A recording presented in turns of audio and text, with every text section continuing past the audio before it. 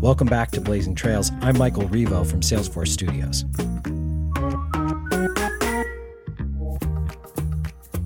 I'm joined today by Vicky Nisbet, AVP Comms and Media in the UK for Salesforce. Welcome to the show, Vicky. Hey, Michael. Good to be here. Well, today we're hearing from your conversation with Derren Brown, the mentalist, illusionist, and best-selling author of Happy. Tell us a little bit more about this conversation. Well, it was absolutely fabulous, the whole experience. The guy's really incredible. I've been watching him for years on UK TV and have been very interested in his magic. But having the opportunity to really look into his book and see his opinions on other things really brought it to life for me, exactly the depth that he goes to. And he's got a really good view on things. I mean, I think it is so interesting that he comes from a very different place to write a book like Happy. And I'm not sure, did you talk about the journey of how he ended up writing the book or how he got there? Yeah, it's interesting really, because his interest has always been on the mind, and a lot of the magic that he does and the tricks that he does around manipulating the human mind. So really, I suppose Happy is around control and how to identify various things within your mind. So first off was the idea that happiness is a journey, not a destination. I found that absolutely fascinating. Everybody talks about, I need to be happy and what can I do to be happy? But actually, if we focus too much on getting there, we miss the journey, we miss the experience that takes us on the way. And it really made me stop and think about that. And even to some extent, adjust some of the things I think about what I do and how I live my life, because we need to take time to stop and smell the roses, particularly in difficult times like now. How are you bringing some of this back to your work? And tell me how you're working right now. How is it different from how it used to be? Well, I think the strongest message for me out of the book, and I realized actually that I do this quite a lot naturally, was the lessons from the Stoics around being able to identify elements in your life that you have within your control, which is namely what you think and how you act, and separating that away from everything else that you can't control, which really brings to mind that you stop wasting energy trying to change things that are beyond your control and you focus on the way you react. And I've already had a meeting with my team in the UK where I've used this and quoted this as a way for them to start the new year, because it's just, we're in a pandemic, we're unable to change any of that. But what we can do is approach it with a different attitude and look at the things that are within our control to make these things better, because we all have to move forward. We all have to do our job, deliver our number, see our customers, speak to people. So what can we do to make that easier for us? And it's about being comfortable with those things that are beyond our control. Wonderful. And then was there anything that stands out that folks may want to keep tuning in to listen to, a key takeaway or anything that you want to highlight? I would say listen to the podcast, absolutely, because if there's any time that you need lessons on how to get a little bit of happiness, it's right now. And his book and this conversation really does shed some light on how we can make the day-to-day much easier. Well, wonderful. I'm excited to listen to the interview. So let's hear your conversation with Derren Brown.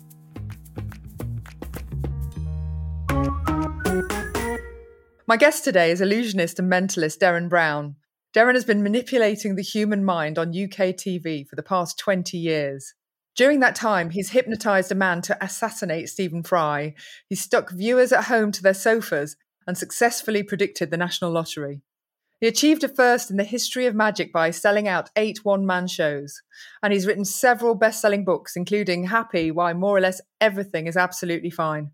In his spare time, if he has any, Derren paints remarkable portraits and is a keen photographer. So welcome, Derren. Wow, that was lovely. Thank you very much. It's quite the accolade you've got going on there. Quite an introduction. Yes, it's quite a busy career. Actually, one of the nice things I think about, for me, what I do is that I've never quite managed to put a label on it, which has sort of allowed me to do lots of different things. But yeah, it's quite nice hearing them all rattled off like that. Thank you. Absolutely. There's no putting you in the box, is there? So perhaps rather surprisingly, you studied law at uni, or reluctantly studied it, should I say? Yeah, that's right. I did law and German and in Bristol and graduated in 94. That's quite the choice. Quite a choice, yeah. Well, I realised very early on I didn't want to be a lawyer or a German. But by the end of my first year, I started doing hypnosis and doing shows and things for students and hypnotising people just in my spare time. And that took over, really. So I continued with the course, but I had no interest in doing anything really beyond that with it. And where did the interest in the mind and hypnosis come from? I saw a hypnotist in my first year, a guy called Martin Taylor, who was performing at the Students' Union. And since then, I've realized most hypnosis shows are pretty sort of tacky affairs. And this wasn't, actually. It was very funny and very entertaining, but managed to strike that note where you're not really laughing at anyone. You're just sort of laughing out of a kind of amazement at the situations that are developing. Telling somebody, I remember he told someone that they, forgotten the number 7, for example, and there's nothing embarrassing about that. But when you watch somebody struggle to, like, they're counting 5 fingers on one hand and 5 fingers on the other hand, and they know that 5 add 5 is 10, but when they count through their fingers, they keep getting to 11 because they're skipping 7. And when you watch that sort of thing play out and you're watching genuine sort of bafflement, it was sort of jaw-dropping, and he did lots of things like that and had a time for questions afterwards. And I just came home that night and thought, well, I'm going to learn how to do this. I think it ticked a lot of boxes that I didn't quite know I had as well, in terms of wanting to perform, and also the sort of control aspect of it, I think probably was appealing at that age as well. I think it was giving me a lot. So I just sort of dedicated myself to learning it. And that was the sort of the mind thing, because I did law at university as well. And I was wondering, because I know you have to learn 200 cases before every exam. I was thinking maybe that's where the memory thing came from. How did you tie together all those points of law with cases? It did actually. Well, actually, I got into that kind of stuff beforehand, I suppose, with my A-levels. And I remember my approach to learning whatever history and those syllabi was to reduce and reduce and reduce. So, I'd kind of work out a series of bullet points, and then each one of those bullet points would have a sort of, an initial would be reduced to a sort of a single letter that would reflect that point. And then those letters I'd make a kind of there were 6 of those points, so 6 initials, 6 letters. I'd kind of make a word or an idea from those letters, and then I'd end up with a bunch of those words or ideas. So I then reduce those to, like, that was a series of bullet points. Then I'd do the same again and the same again, and I'd keep reducing to, in the end, I would just have one word or strange image that could kind of explode out into an entire syllabus. Of course, it meant nothing to me. This is for subjects that I didn't find that interesting, but it was just a way of learning vast amounts of information. I found the same with law, as you'll probably feel the same as me. One of the strange things about learning law is that, unlike pretty much any other subject, when you can use, even if you don't, go into a career with it, you can at least retain and usefully have some bits of information bouncing around in your head relating to, I don't know, geology or philosophy or whatever it is you do. But with law, you kind of, you forget most of it because it's so dry. And then the bits you do remember, you can never sort of advise anybody on those things or even try and be helpful, because the law's probably changed in the meantime. So, it could be really counterproductive. So it was an utter waste of time, apart from a kind of analytical mindset that it taught me. But I do remember using these same kind of memory techniques and so on a lot with learning law. So, you've kind of got a case name, and then you've got what the case meant and what it was about, and then you've got kind of the year. Those are the 3 bits of information that you want to kind of remember. So I was playing around with sort of fun ways of doing that. I should have known you then, for sure. Yeah, well, yeah. But I was never in the library. I was never one of those people that was swatting away in the library. And it was interesting to me that after I graduated and I was sort of thinking back and seeing people's results and so on come in, that actually the people that were in the library swatting away all the time tended to not do so well. And I think perhaps a lot of it is just to do with that. It's just less efficient memorization. Yeah. And do you remember any of them now? That's the question. Not so much now, because the trouble with those sorts of techniques, you do have to review them. You have to kind of run back through them. So, no, not really. And so the bits I do remember. I know, me neither. I think I've got Carlyle and the Carbolic Smokeball Company. That's about it. Oh, God, yes, that's right. Yeah, absolutely. Yeah, we had a great criminal law lecturer who brought all that stuff alive. But that's great you did it too. But yeah, all best forgotten. Useful skills, though, definitely. I think I did law because I liked winning arguments and wanted to be in LA law, and neither of which came into fruition. So you got a career out of it, which is at least something. And I guess when it comes to career choices, you've come a long way since doing law in Bristol. How have you made the choices along the way? I remember very clearly never having had any sort of ambition at all. And I remember by the time I graduated, not wanting to be a lawyer. I was doing the odd sort of gig, and I managed to get so those gigs where you do close-up magic around tables. I was doing a lot of magic by this point as well, round tables in restaurants and occasionally people's parties. So I was just about getting by. I had a student flat that I was living in and wasn't spending much money. So from that first day after graduating, it never occurred to me to be doing anything other than what was enjoyable and comfortable on a sort of day-to-day level. And I sort of remember thinking, I want to be able to take a cross-section of my life at any point and go, is everything feel about right and in the right place? And if it isn't, it would be easy to shift one or two little things to make that happen, as opposed to thinking forward and thinking to any sense of, where I wanted to be in however many years' time. I never had that. And that served me well. I think at the time and growing up for a bit, it felt like maybe I'm not a proper grown-up, because that didn't seem to be how other people thought. And even as I got into doing the TV, I was surrounded by people that were very concerned with things like, viewing figures and 5-year plans for my career and all of that. And I still couldn't really see past a sort of something a bit more rooted, I guess, in the here and now and in what I found just personally rewarding. And as I got a bit older, I started to read the Stoics, which I'm sure we'll get onto, which led to this book on happiness I wrote. It actually kind of nicely articulated some of those sorts of feelings I had, that I was worried. I was just like a kid in a world of grown-ups. And actually I started to think, well, maybe some of those ways of thinking do actually have some real use. So it served me well. I've never made any decisions as far as that goes, beyond just what feels right in the moment.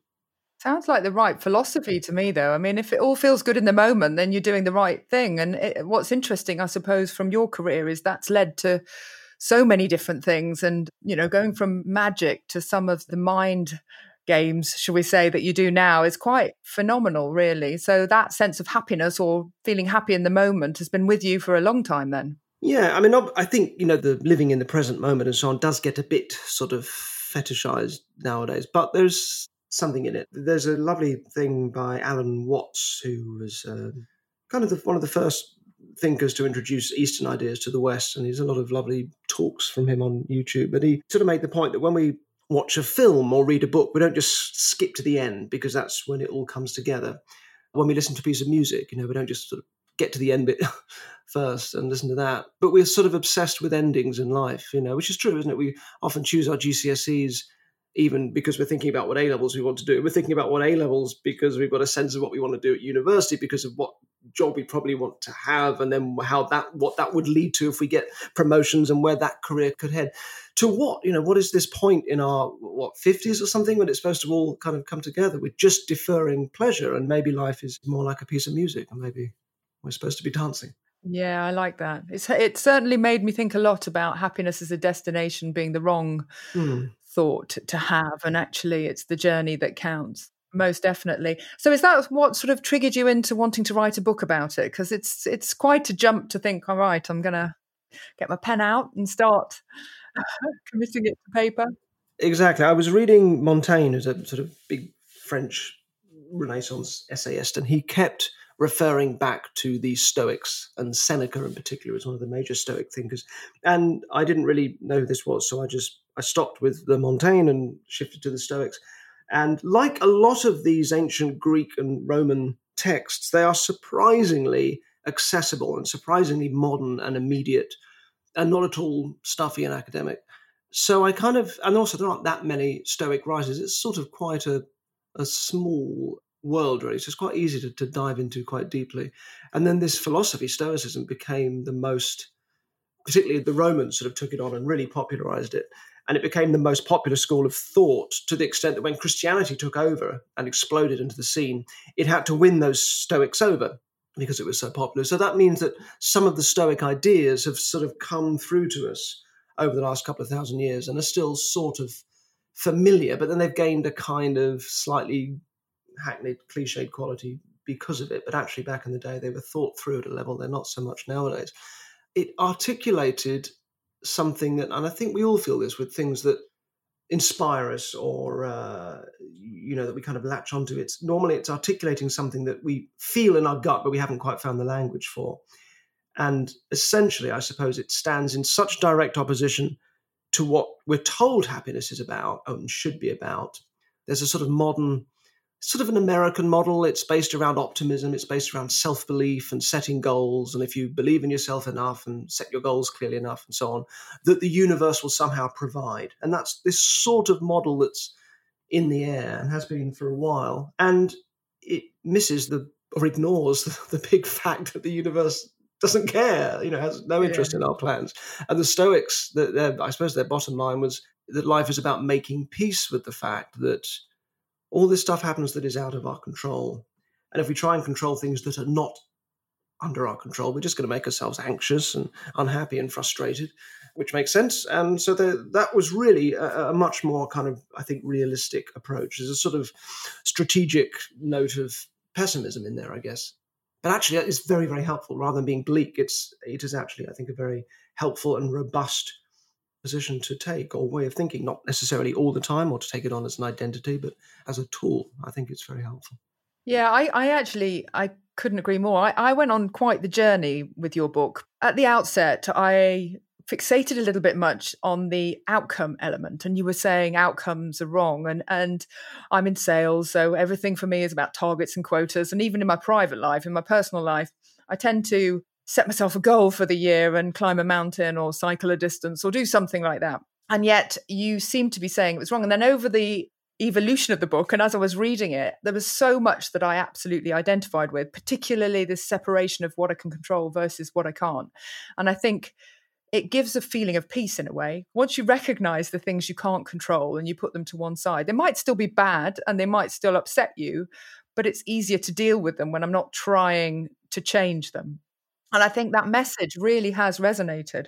Yes, absolutely. Well, there's two things there. So talking about goals first, because that's quite a big subject. So there's obviously nothing wrong with certain types of goals, and particularly short-term goals. Like if you want to learn a language or drive a car or, pass a test, a bit of, goal setting obviously makes sense. The problem comes when we make long-term goals that stretch over chunks of our lives as if we know now what's going to make us happy in, a decade or 20 years or 30 years, whatever. The danger is you can spend a life climbing a ladder and then realize you had it against the wrong wall. So there's lots of reasons why it doesn't really work very well. If we don't achieve the goal, then we can feel like we've failed, and now we've got to add failure and our own sense of failure to a list of problems. But also, interestingly, when we do achieve the goal, if we do, that brings with it a whole load of potential problems at all. I have a very good friend who ran a company for a few decades. It was a production company, TV production company that he wanted to make very successful.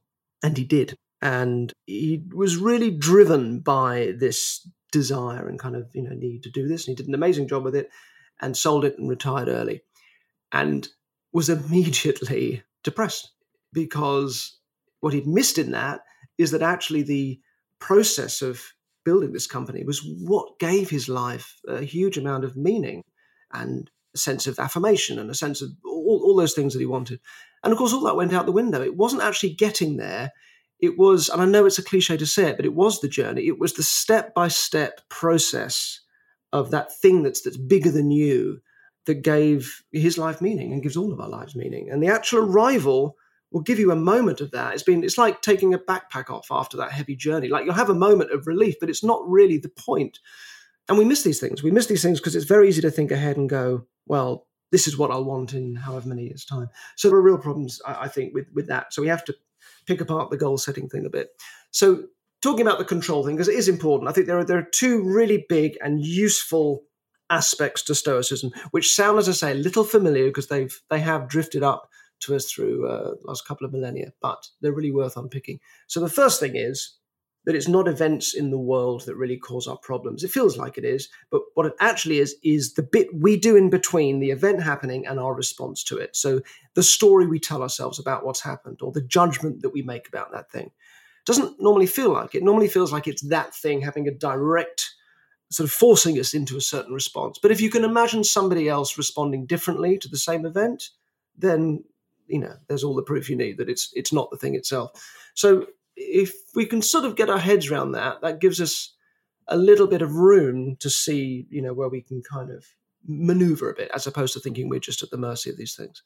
So with that in mind, the big thing and the thing you're talking about here is this Stoic notion of going, well, if we try and control the things that are not under our control, we're going to make ourselves unhappy and frustrated and anxious. And the whole Stoic notion of happiness is about avoiding unnecessary anxiety, which is sort of a negative way of flipping it around, but it's quite useful because if you try to approach happiness directly, it's very hard to define. And it's like a rainbow is a good image for happiness. It just gets further and further away the closer you get to it, which of course is what we do in life. We think, oh, I want this. And then as you approach that thing, what you actually want drifts a bit further away, or you have it for a bit and it's exciting for a bit, but then you quickly adapt and climatize and you look into the next thing. So your image of what's going to make you happy is always a little bit on the horizon. So the Stoics approached it kind of indirectly and said, well, let's see it as a sort of a psychological robustness, a resource of tranquility and an avoidance of unnecessary disturbance. So if you're going to not control the things that are not under your control, what does that leave? Well, it leaves the things that are under your control, and those are your thoughts and your actions. So this is the Stoic fork, if you like. Which side of the line is this problem on? Is it in the line of things I can control, my thoughts and actions, or is it sort of out there, what other people do, what they think, outcomes that I may have no real control over? And if it's on the other side of the line, the trick is to decide that it's fine as it is, because you can't control it. By its nature, you can't change it. So rather than try to and drive yourself mad, the trick is to decide that it's fine. Now, this does sound a bit complacent when we first hear it, and there are sometimes it might be, but I think, again, we can unpack it again in a moment a bit more. But first of all, that's the basic idea. So, for example, somebody's driving us mad and annoying us and bothering us and we can't sleep and da-da-da-da. So the thought is, how is it fine if this person is a dick? Or how is it fine if this person hates me? Or how could it just be fine if ... And if you ask that question of yourself or of the situation sincerely and you kind of let the answer drip into your soul, as opposed to just going, okay, it's fine, that's not enough. But if you really let it drip in, as it were, there's a sort of potential there for a real kind of relief. But you have to have a sort of faith in the fact that nothing bad happens if you decide that thing is fine. And that's the leap. So you start with little things and then you realize, oh, yes, it does actually work quite well. It's interesting you call it a trick as well.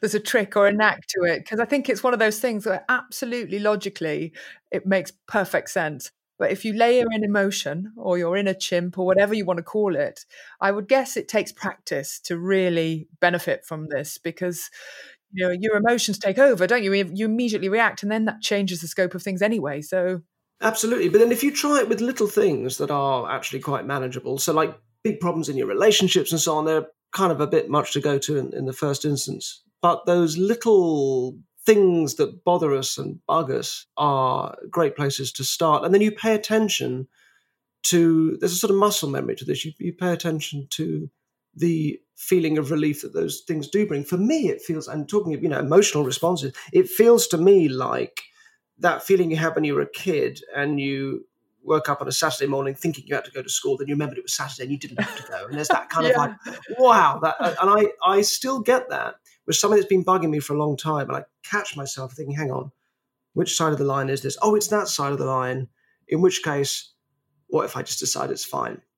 So look, it's a very useful thing, but it does need a little bit of unpacking, because something else goes, it can't be that simple. And what it brings up, of course, are those areas in life that feel more ambiguous. Like, what about success? And what about matters of social injustice and things we genuinely want to change in the world? I mean, they're outside of our thoughts and actions. They're things that are out there in the world. Does that mean we just decide they're fine as they are? Well, clearly not, because that does sound very complacent, and it is. But again, you just apply the same exercise at a finer detail. So what aspect of this social injustice or this situation that's out there that needs changing can I control? Well, I can control my actions. What I can't control is the outcome.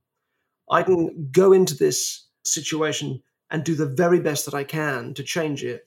But it might be that the actual result I like is going to happen a generation after I'm dead. I mean, who knows, depending what the problem is. So it's high intention, low expectation is the key. Almost like a ripple effect, even though it's tiny, and I might just say to somebody, no, you can't say that, it's inappropriate. The ripple effect is it might impact people upon people upon people, because everybody is impacted. Yeah, well, yes, but also it may be more than that. It may be absolutely, taking a grand stage about it. It's not necessarily about, well, I just do my little bit. I mean, it might be about, I will devote my life to taking a very high-profile public stance on something. But you're still separating what you can do from the outcome, because if you don't, and the outcome is, you're having trouble getting there, it's going to make you bitter and it's going to make you angry, and those things will actually get in the way of what an effective job you'll do. I think a good analogy I heard for it was playing tennis. Like if you go into a game of tennis thinking I must win, you are trying to control something you're not in control of, which is the outcome. And if your opponent's better than you, you'll probably start to feel anxious and you'll feel that you're failing, and those things will affect your game. Whereas if you go in thinking, I'm going to play as well as I possibly can to the very best of my abilities, and your opponent's better than you, you're not going to have the same feelings of anxiety and failure, and you will play better. And I have heard from tennis players this does work. It is a better way of going in. So that is a sort of a big chunk of the Stoic idea. And then from that, some really interesting things come out of it, which are so against the kind of modern ideas of what we should be doing to be happy, like lowering your expectations. I love that. It really makes sense. I mean, so much of our frustration comes from expectations we had that just actually turned out to be unrealistic. So no wonder we're angry and frustrated because somebody didn't do what they were supposed to do. Well, they may have said they were going to, but whoever said that they were going to keep to their word? Okay, so let's if we look at it from the other way, and that we are in a world of positive mental attitude, and everybody's striving for things and to be famous and all these gubbins, and you go on the telly. And in your book, you mentioned The Secret, which is a self-help book. It's millions of copies sold, very popular, which is in effect about positive mental attitude, isn't it? It's the idea that we can make things happen if we're positive enough. You're a bit skeptical of that. Do you want to share a bit your views on that? Yeah, well, the Secret is sort of very much this model that I'm talking about that I think is wrong. And it's based on, the whole American optimistic model, first of all, is based on Calvinism, which in turn was it was like a hard Protestant work ethic. And there was a reaction against that in the 19th century, which led to something called the New Thought movement, which sort of tried to turn it on its head and tried to free people up from this sort of this Protestant work ethic, but actually kind of maintained this sort of intense, rigorous self-discipline and punishment. And it's come down to us now in this form of we have to constantly believe in ourselves fully and have faith in ourselves and believe that we can achieve anything. And we have to keep on this sort of treadmill. So it's a strangely sort of religious roots. So what's happening with The Secret? So The Secret is this idea of, you have your dream boards or something, the art of attraction. The art of attraction, exactly. Yeah, like that. You put it out in the universe, and the universe will provide. But you have to really fully commit to that and things. Exactly. So this is, and I've seen this again and again. It's the same structure as a faith healer, as in those kind of evangelical faith healers. I've spent a lot of my career sort of looking into telling you to throw away your pills. So this is a classic thing. So you have somebody come up on stage, and you have them bouncing around and saying they're healed, not because they're playing along, but because of the adrenaline of the situation. Adrenaline is an amazing painkiller. Plus, a lot of things we suffer from are kind of patterns that we get caught up in. And actually, if we're suddenly told that we're healed and then challenged to, how does it feel now? How does your back feel now? Sometimes, especially when we're on stage with all that adrenaline, we go, oh God, it's actually fine, because we hadn't really paid attention.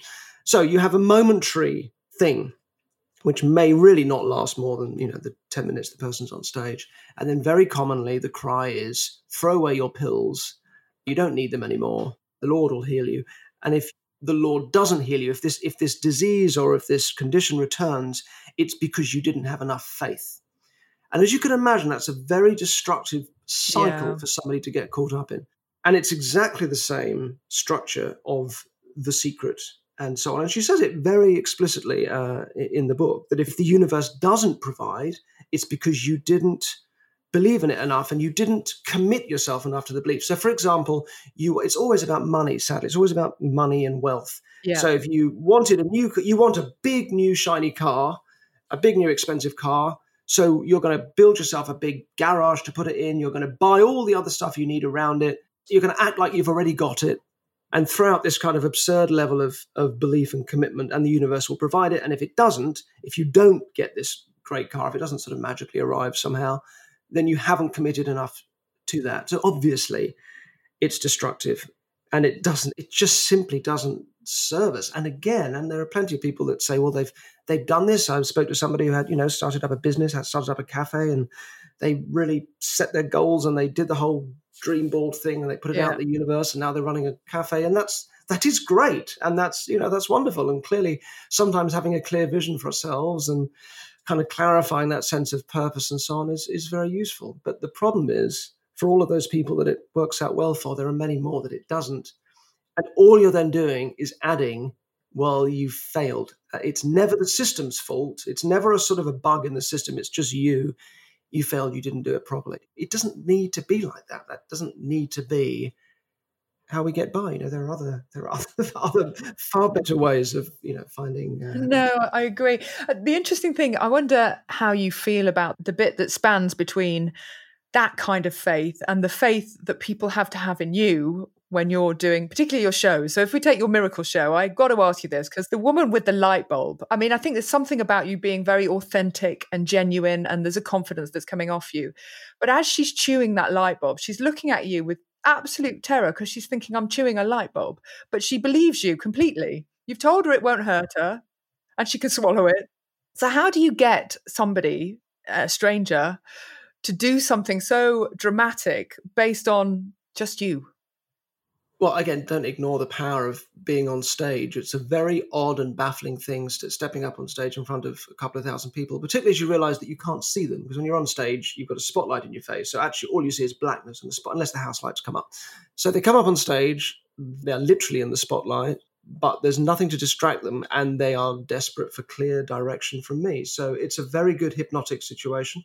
And I've found ways of hypnotizing people very rapidly as they come up on stage, just working on that momentary bewilderment, which, by the way, is no different from a politician giving us loads of statistics and things we can't quite follow, and then going, so therefore, ... and giving us the conclusion. We're going to believe that a lot more readily than if you'd started off the speech with the same conclusion, if that makes sense. Yeah. So you induce bewilderment and bafflement, and then tell people what you want them to do. And it's be very hard for them in that situation to kind of go, no. And plus I'm looking after them, and I'm very sort of present with them. So that to me, really, I mean, maybe from the outside, it looks like, how on earth do you get people to do those things? To me, I never questioned that they're going to do it. And in the larger scale TV experiments I've done, where people are, on a kind of a track toward doing something, shooting someone or saving a life, or the push. You've got to talk about the push. The push. Yes. I just can't believe it. People were reacting like that. It's unbelievable. With those programs, I'm surrounded by a production team that are normally new, or most of them are new for each one of those shows. So they also have the same thing of like, how is this going to work? And I'm the common denominator that's done them all over the years. And I just I'm always very comfortable that they will. Just to me, I don't even question the fact that it will happen, or at least that we'll get to the point. So the push, for example, is, without spoiling the ending too much if people haven't seen it, but it's sort of goes to an interesting thing at the end as to whether or not is this person going to do this thing or not. And I don't want to say what happens. No, don't, because it's too good. People do have to watch it. It's very good, which I guess begs the question, where next?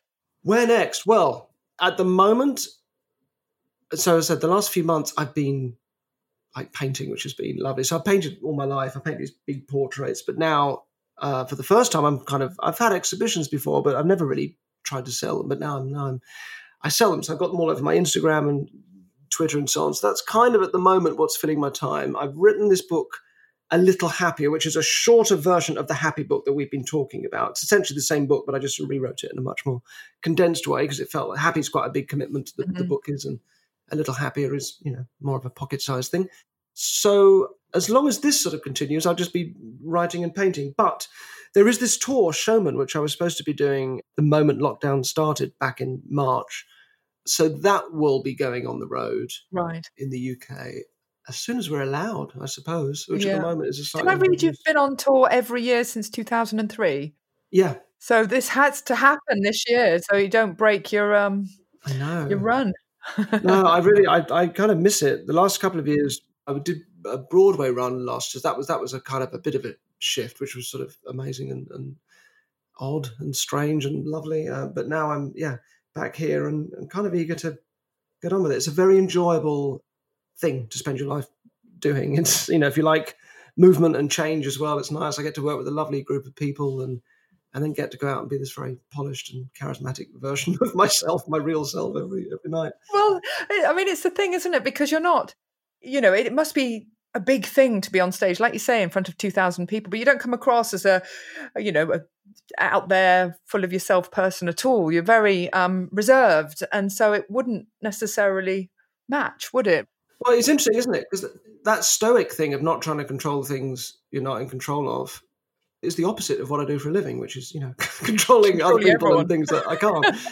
So, yeah, I mean, being like that in real life would be just intolerable, being like I am on stage. I mean, it's fine for that context, but in real life, it would be just unbearable for everyone, including me. So, yeah, I'm probably a little on the shy side in real life, but there's something very nice about having your need for attention sort of funneled into your job. Like, that's quite a nice, and also I've grown out of when I was younger, I had to always show people tricks and always had to be like the most impressive person in the room, which of course maybe the least impressive person in the room, because we don't like people that are trying to be impressive, and that fact had sort of eluded me when I was younger. So I think I've grown out of that, but anything I do have like that now is nicely taken up really with performing, which I really enjoy, but it is this sort of oddly polished version of yourself, which is very well rehearsed, and it's a real pleasure to do. But then during the day, I'm normally writing. I normally sort of find myself a cafe somewhere and get on with book writing. And to me, that's just a really glorious rhythm that I could do forever. Sounds like a great balance, actually. Yeah. So a bit of out there and a bit of in here, which is lovely, isn't it? Lovely, yeah. Yeah, and I guess from a COVID perspective, if we dare mention that word, I mean, one great horror for me is theatres being closed. I mean, I've had 5 tickets come back or something for different events. How do you think we're ever going to get to that place where we can pack out theatres and enjoy live shows? I certainly hope so. Yes, of course we will. It's just how and when, and then which shows can run if you've got a socially distanced audience. Like my one can't, for example. I can't really do it if that's how it would be, because I need to have contact with people, and there's all sorts of things that would be very hard to get around. So there's also one thing which, going back to Stoicism for a minute, Stoicism has its edges, I think, and it's a weak point of it is it doesn't have much to say about feelings of community and things to do with sort of reaching out, kindness and so on. It's very much about robustness and pulling a center of gravity within and all those things that are so important. But there is this other world of, connecting with other people is also hugely important. And I think it's always been a thing for me that the points in life that are difficult are inevitable for all of us. Life has this centripetal aspect to it, and that it pulls us towards the center. And the center is always difficult, and it's hard, and it's muddy, and when we're in those places, whatever those moments are or periods of our lives are, they always feel very isolating, and they feel like we failed, and we feel like all those things we were talking about. But the reality is, of course, they are the times when life is showing its real weight. Like this is life without the distractions and the things that were, happen to be keeping us happy and largely distracted. So they're actually the points that connect us up the most, even though we feel the most isolated. And what this lockdown has done is played that out in a very literal way, that, here we are literally physically isolated, and yet we're all sharing in something that's a very human, global, extraordinary experience. I remember when the first lockdown lifted, I went to a shop around the corner to get my jacket taken up, and I've been going there for years. And it was the first place I'd gone to where I could talk to like people in a business like that about what had happened. And I instinctively felt like I just wanted to give them a big hug and go, "Oh my God, what was it like for you? And what happened?" And just sort of, share stories of it all, because it had been such a bizarre, it all felt like we were living in a film, like a zombie movie, all those sort of things we were all going through. And that's a really important thing, I think, because what it does, it generally in life, like forgetting COVID for a moment, but generally in life, those moments, they feel like tragedies when we reach those points in life that are difficult. And that sense of tragedy is actually turns out to be wrong. What we should have is a feeling of a sort of melancholy, a kind of understandable sense that, well, this is part of the structure of life. And what melancholy does, as opposed to the sort of sting of personal tragedy, is it lets us reach out. It kind of connects us with other people and connects us with something that is shared. So for me, it's a very unstoic thought. It's sort of the opposite of all of that, but in that life is ambiguous and full of things that conflict. I think that's a good thing that it doesn't fit with that at all. But I think it's very important. And I think it's important to remember that after all of this, if we can, of course, we're very good at just resetting and forgetting these sorts of things, but those things that are difficult and isolating in life across the board are by their nature the things that connect us. It's like a psychic rattling off a load of insecurities and things that everybody has, and we go, oh my God, that's me. How do they know so much about me? It's like they've read my diary, and it's not. It's just stuff that everybody feels, and it's really worth, I think, retaining that. It's a lovely thought to have. I know conversations on Zoom calls with friends, people are saying, what's your good thing from lockdown? Everybody's now kind of trying to lift and come together and think, well, actually, if this hadn't happened, I wouldn't have that relationship, or I wouldn't have. For me, my eldest daughter's come home, so I've been able to form a different relationship with her completely than I would have had before because she's been traveling for so long. So it feels very sort of blitz spirit or what have you, that we're all coming out with this was a good thing because without it, I wouldn't have had that. And I think maybe, your book, Happy, is a way of helping people to understand that, because COVID's the big uncontrollable thing, isn't it? We're all trying to battle it. Well, there's nothing we can do about it. We can just stay at home and wait. And we're also getting a sense, obviously everyone has a different relationship to this lockdown, and for some people it's just, devastating on a daily level. But certainly for most of us, there is a sense that we're learning a bit about what we actually like and want and need. I'm sure you've had that feeling of all the things you thought you were going to miss turned out not to have been important, and then things maybe you hadn't thought about that turned out to be really lovely to reconnect with. And when your limitations placed on you, the decisions you make about what you want to do, you're sort of like, I think there's a certain amount of authenticity we get back in touch with, which is only really happens when our kind of horizons are a bit restricted. So yeah, I think deep in it all, there is some wisdom to mine. No, I'd agree. Absolutely. It shows you what you're made of when you're dealing with this stuff like this. So I guess any last bits of advice, given what you know and what you've read about? Floss. Sorry? Floss, very important. Always floss. I think that's it. I think that stoic thing of just, is this thing under my control or not? Is it in my thoughts and actions, or is it outside of that? In which case, what if it was just fine? How could it just simply be fine? I think it's a really helpful thought, balanced with these things that feel hard in life, difficult and lonely and isolating, are very likely, if not shared in exactly the same form, shared in very similar form, universally. Yeah. I think those are two truths that are worth paying more attention to. No, absolutely. I absolutely agree. Well, it's been fabulous talking to you. It really has. Thank you so much for your time. It's been great. Thank you very, very much for having me on. It's been a real pleasure, Vicky. Thank you. Wonderful. That was Darren Brown speaking with Salesforce AVP of Comms and Media for the UK, Vicky Nisbet.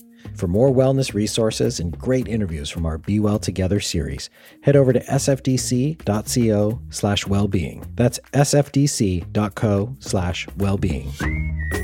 I'm Michael Revo from Salesforce Studios. Thanks for listening.